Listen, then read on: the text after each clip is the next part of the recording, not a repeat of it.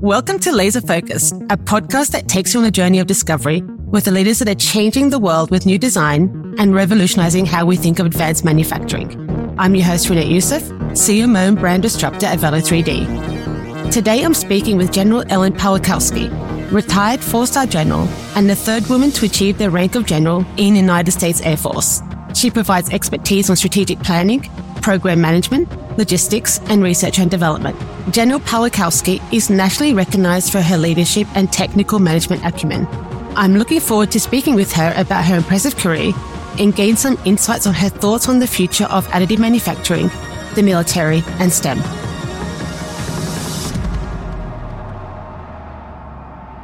So, General, many of our listeners are obviously fascinated with space, and the moon landing was such an impactful moment in our history. Can you share with us what it was like for you to witness that? I was about 7 years old when it happened, and I do remember sitting in the living room. We had a very small television. Last night, something like 125 million Americans and uncounted millions in other countries saw a unique combining of romance and technology. At that age, I didn't really completely appreciate what was going on, but my dad started crying. And so which is not something he did very often. So I thought, wow, this must be something really special for this to get him as emotional as he was at the time. It's one small step for man, one giant leap for mankind. But I do still remember that very moment when Neil Armstrong took that first step. Did it have any impact on your future and the decisions you made around maybe getting into engineering? I actually didn't get involved in the space community until much later in my career. Frankly, I was in my 40s that I really got excited about seeing things in space. I was more interested in other things that were going on and things that were on the ground. What did make you pursue a career in engineering? My decision to go into engineering was actually one that was more directed by my father. I'm the second of 4 girls, and my father, who was a firstborn American, very strongly believed that his children needed to get a good education, and particularly as women, very far ahead of his own time, he wanted all of us to be able to take care of ourselves.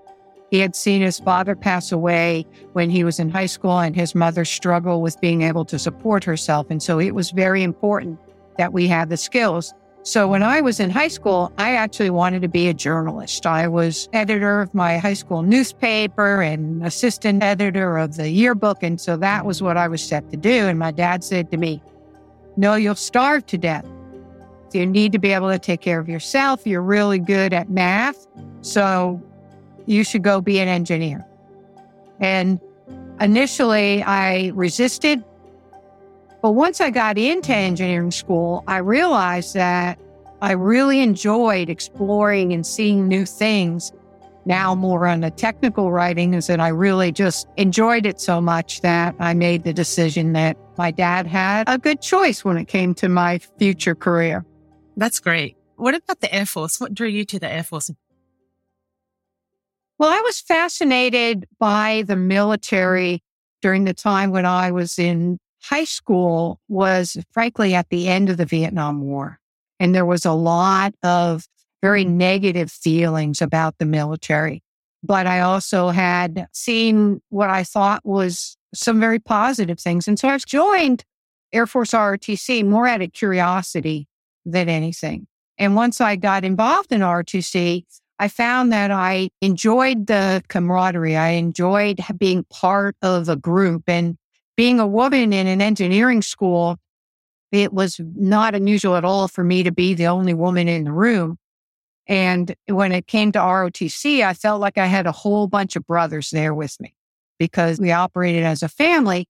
And then when I saw that the impact that I could have in terms of being part of something bigger than myself, being able to see technology come to bear to protect our country and being part of that, making that happen, was important to me. And so I decided I would continue in ROTC, but my original intent was I would do 4 years and then I would get out and pursue something else. And I kind of took a little bit longer than that to actually leave the Air Force. I stayed for 36 years instead of just 4. Wow, that's amazing. 36 years when you were supposed to be for 4. So you mentioned the New Jersey Institute of Technology. And when you were there, you were part of the largest women's class to ever come in.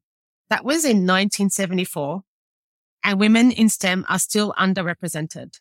Do you think we need to do anything differently to welcome more diversity in STEM? I think that we as a world in a global environment need to be able to have access to 100% of our population, not just 50% of our population, to solve the world's problems. And until we reach the point where women are represented at the same level as men, if not higher, then we have more work to do. Currently in the United States, more than 50% of the college graduates are women. But we are still in the 20s to 30s in terms of the representation of women graduates in science and engineering. And it starts at the beginning. I have 2 granddaughters and a grandson, and I take every opportunity I can to expose the 8-year-old and the 6-year-old young ladies to what science is all about and to give them an opportunity to share that same excitement that I had. I think a lot of it has to do with 2 things. One is exposure to young women. And the second thing is to make the science and engineering workforce more compatible with people who are focused on a better, what we used to call quality of life balance. They sacrifice their family lives. And frankly, this is not an environment where you are going to sustain people, whether they're men or women, that want to have a more balanced and want to have a family. And you live in an environment where everybody is staying there till 7 or 8 o'clock at night. And that's the expectation. And frankly, women leaving the engineering career field and science career fields has a lot to do with many of them are married to other scientists and engineers. As a result, if you collectively decide you want to have a family, you both can't keep working 14 hours a day. So 95% of the time, the woman leaves. If you look at any curves for particularly engineering, there is this steep drop off at about the 5-year point. And that I attribute to all the people that went to school to get engineering degrees, and they just don't like that environment. And so they'll go off and do other things. We did a study to try to understand why so many people were leaving that career field, men and women. We opened up the childcare center 24 hours a day. Everybody benefited from that, right? Not just the women. Because guess what? Men want to be dads. They want to be able to spend time with their children just the way we do. But we make different choices than they do. So we need to find ways to encourage and interest women to get into science and engineering.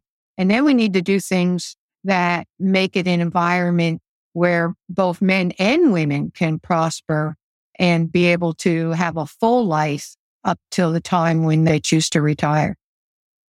So you said that additive manufacturing is a game changer. Can you speak a little bit more about how additive manufacturing is going to improve our military capabilities? Well, additive manufacturing is such a game changer across the whole spectrum of bringing new technology to bear for national security. In the beginning, additive manufacturing allows the design engineers to produce structures that we can't make anywhere else because of how fine and precise the structure has to be. And in addition, it provides you the flexibility to adapt and change to the design quickly without having to build something and test it and break it. You can do all of that cycle much quicker.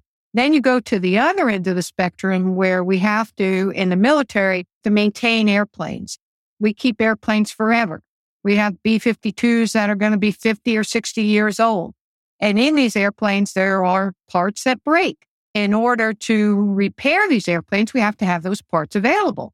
The traditional way of doing that is to buy them and leave them in a warehouse, and you have to guess or predict which parts are going to break and when you may need to replace them. And with additive manufacturing, we can shorten that cycle too. We don't have to buy hundreds of parts and leave them in a warehouse. We can produce the part when we need it by just having the materials available and the software designed for the additive manufacturing tool. So when you think about all of the time and effort spent in buying parts and stockpiling them and shipping them around the world, the opportunity to be able to do all these things more quickly and at a lower cost is just really exciting to me. What do you think it will take to have additive manufacturing go mainstream? And what are the obstacles that people need to overcome to understand the real opportunities of additive manufacturing? We have to continue to expose people and educate people on the benefits of it. The idea that additive manufacturing is going to completely replace traditional manufacturing is just a non-starter. The bottom line is, for many, many things, it's not cost effective and it isn't faster. But for many of the new areas of innovation, particularly in space, there are just so many things that you can do with additive that you can't do elsewhere. The intricate design that's involved in building the rocket pieces, that is where additive manufacturing really can shine. So we have to continue to work to expose those that are making these machines, making these rocket engines, making these parts about the benefits of additive. And then once you understand the value it is to the commercial market in terms of speed, in terms of the efficiency and productivity, then I think it will grow. So you've touched on additive for space. What are some of the barriers for the use of additive manufacturing for aircraft? Additive manufacturing at large for aircraft can provide a number of opportunities when we talk about being able to produce small numbers of parts. And this gets to in the sustainment cycle where you don't need to have the parts in supply. So that's where I think a key thing is. And then the second part is in those parts of aircraft, such as the engines, such as the heating and cooling and air processing systems, where you need to have potentially maybe very thin cooling channels, where those are very difficult to either cast or to be able to solder or to weld. Additive manufacturing really provides a great opportunity. But in order to do this, we have to be able to demonstrate the airworthiness of additive manufacturing parts. And that's one of the big stumbling blocks today, because there is a very disciplined approach to determining that what's in an airplane is not going to cause a safety hazard to those involved. So one of the challenges and opportunities that I frankly see for a company like Velo3D is the opportunity to use the software and the data that we collect during the manufacturing process to actually form the basis for certifying airworthy parts. Because that data, if we can demonstrate that data, can be used to identify if there's any defects or problems in how the part was manufactured, then you completely streamline how you have to test parts to get them certified as airworthy for flight. You mentioned Velo3D and some of the benefits and opportunities for us. What was it about Velo3D that got you excited to join the board? I was excited about Velo3D because in my heart of hearts, I'm a geek. I love technology, and I have been following additive manufacturing for probably at least 10 years now. I was very excited when I was in the Air Force, particularly in the use of additive to overcome some of the sustainment problems we had, saw some of the great things that were done. But I also, in that process, had understood some of the challenges that additive provides. And so in my first engagements with Benny, the CEO, and we talked through some of what Velo was doing, and I fired off to him a number of the questions that I had seen as challenges, and I was just really impressed. And so I was really excited that I saw the approach that Velo was taking to additive as a very substantive technical breakthrough, even within additive, that would enable us to do many of the things I talked about. So that's what attracted me to Velo 3D, was an opportunity to see a really amazing technology that could solve a lot of challenges that were out there, and with a leader that really understood what the challenges were and how to go about solving them. So, General, I wanted to ask you about space, since we've sort of touched on it a few times. Some see space exploration as resource-driven, while others see it as an expansion of civilization's capabilities. In your opinion, why is space exploration so important? I think space exploration is so important in the fact that we have so many opportunities to improve our life. The ability to go out and mine meteors and to take advantage of many of the different materials that are available from space. That's a huge opportunity there. Take advantage of zero gravity to improve the way we manufacture things, to improve the way we process things. We do a lot of things on Earth to overcome the force of gravity when we're manufacturing. When you're trying to evenly paint something and it's all dripping down to the bottom because we've got gravity on it. And then the third part is many of the things that we are developing in order to leverage space and to explore space provide huge opportunities for us on Earth. We talked earlier about my experience with the lunar landing, but I also experienced many of the benefits of that whole Apollo program. Many of the materials that were developed to provide heat resistance. The panels on the shuttle were a major breakthrough for being able to do that. And then these things have benefits here.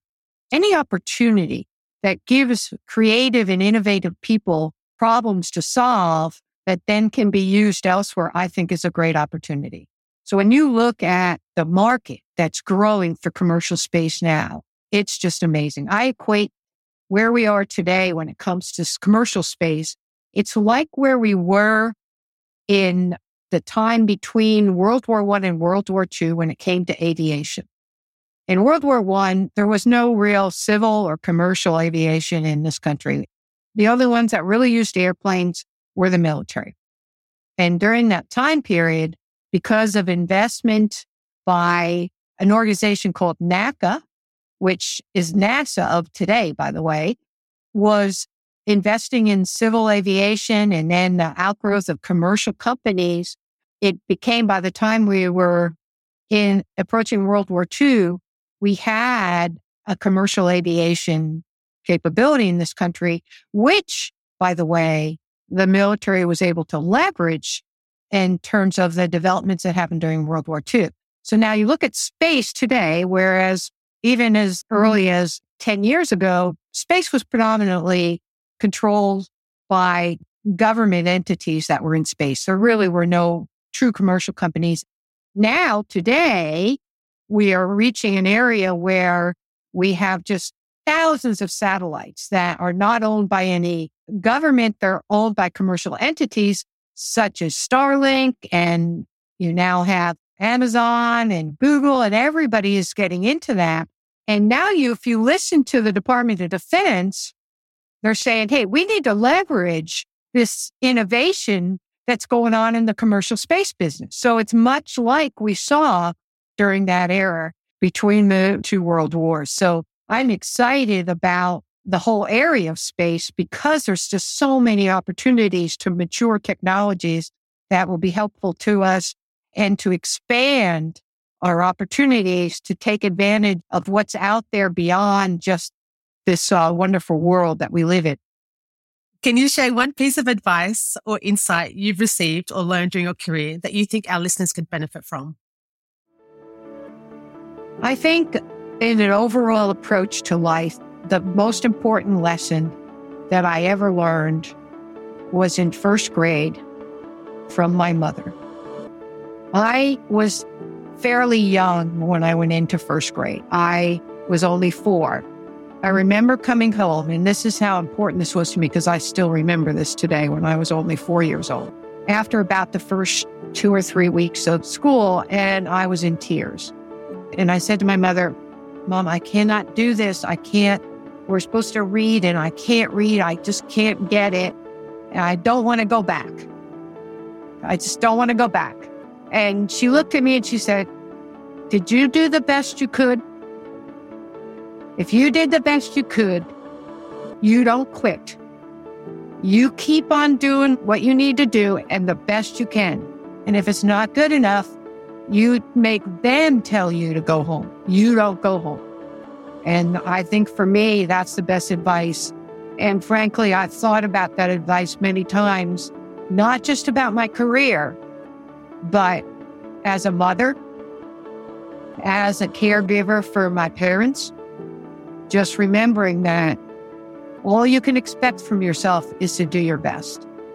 Because every morning you're going to have to look yourself into the mirror and say, did I do my best? And if you did your best, then everything else will fall into place. So that's the best advice that I was ever given. And I've given that advice many times in my career. That's actually really great advice, and it gave me goosebumps hearing that story. What's next for you? Well, over the next 5 or 6 years, I want to continue I have 2 primary objectives. First and foremost, I want to be a good grandmother. So I want to continue to be there for all 3 children. I want them to know me as a person. And so that will be the focus. I can actually sit there and explain to my now 4-year-old grandson what resiliency means and buoyancy means. And he actually listens. So it's a lot of fun.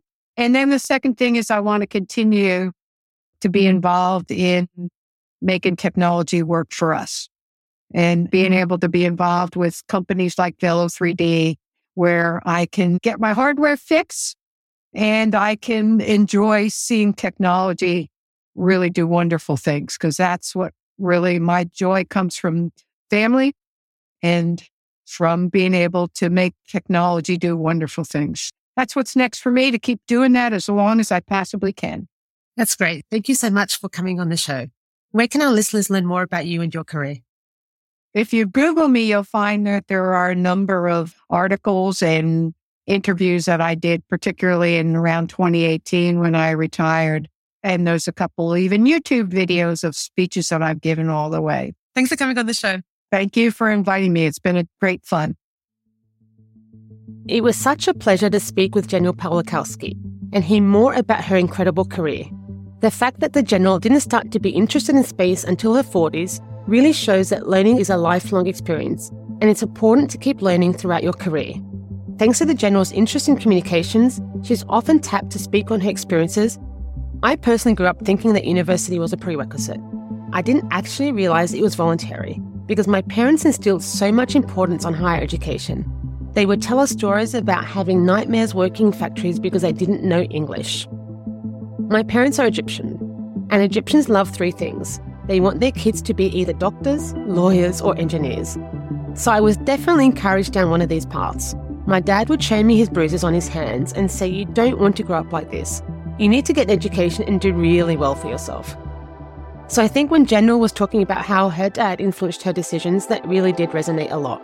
When I hear younger people today saying they don't need an education or they want to start thinking about dropping out of school, I really wish I could tell them to stick it out. There are definitely people saying you don't need a degree to be successful. But in my opinion, university gives you skills beyond just education you likely wouldn't get otherwise. Hearing from General Pawlikowski really can serve to remind us that both formal education and lifelong curiosity can equip us with invaluable transferable skills. Thank you for listening to Laser Focused. You can find new episodes every 2 weeks on Apple, Spotify, or wherever you get your podcasts.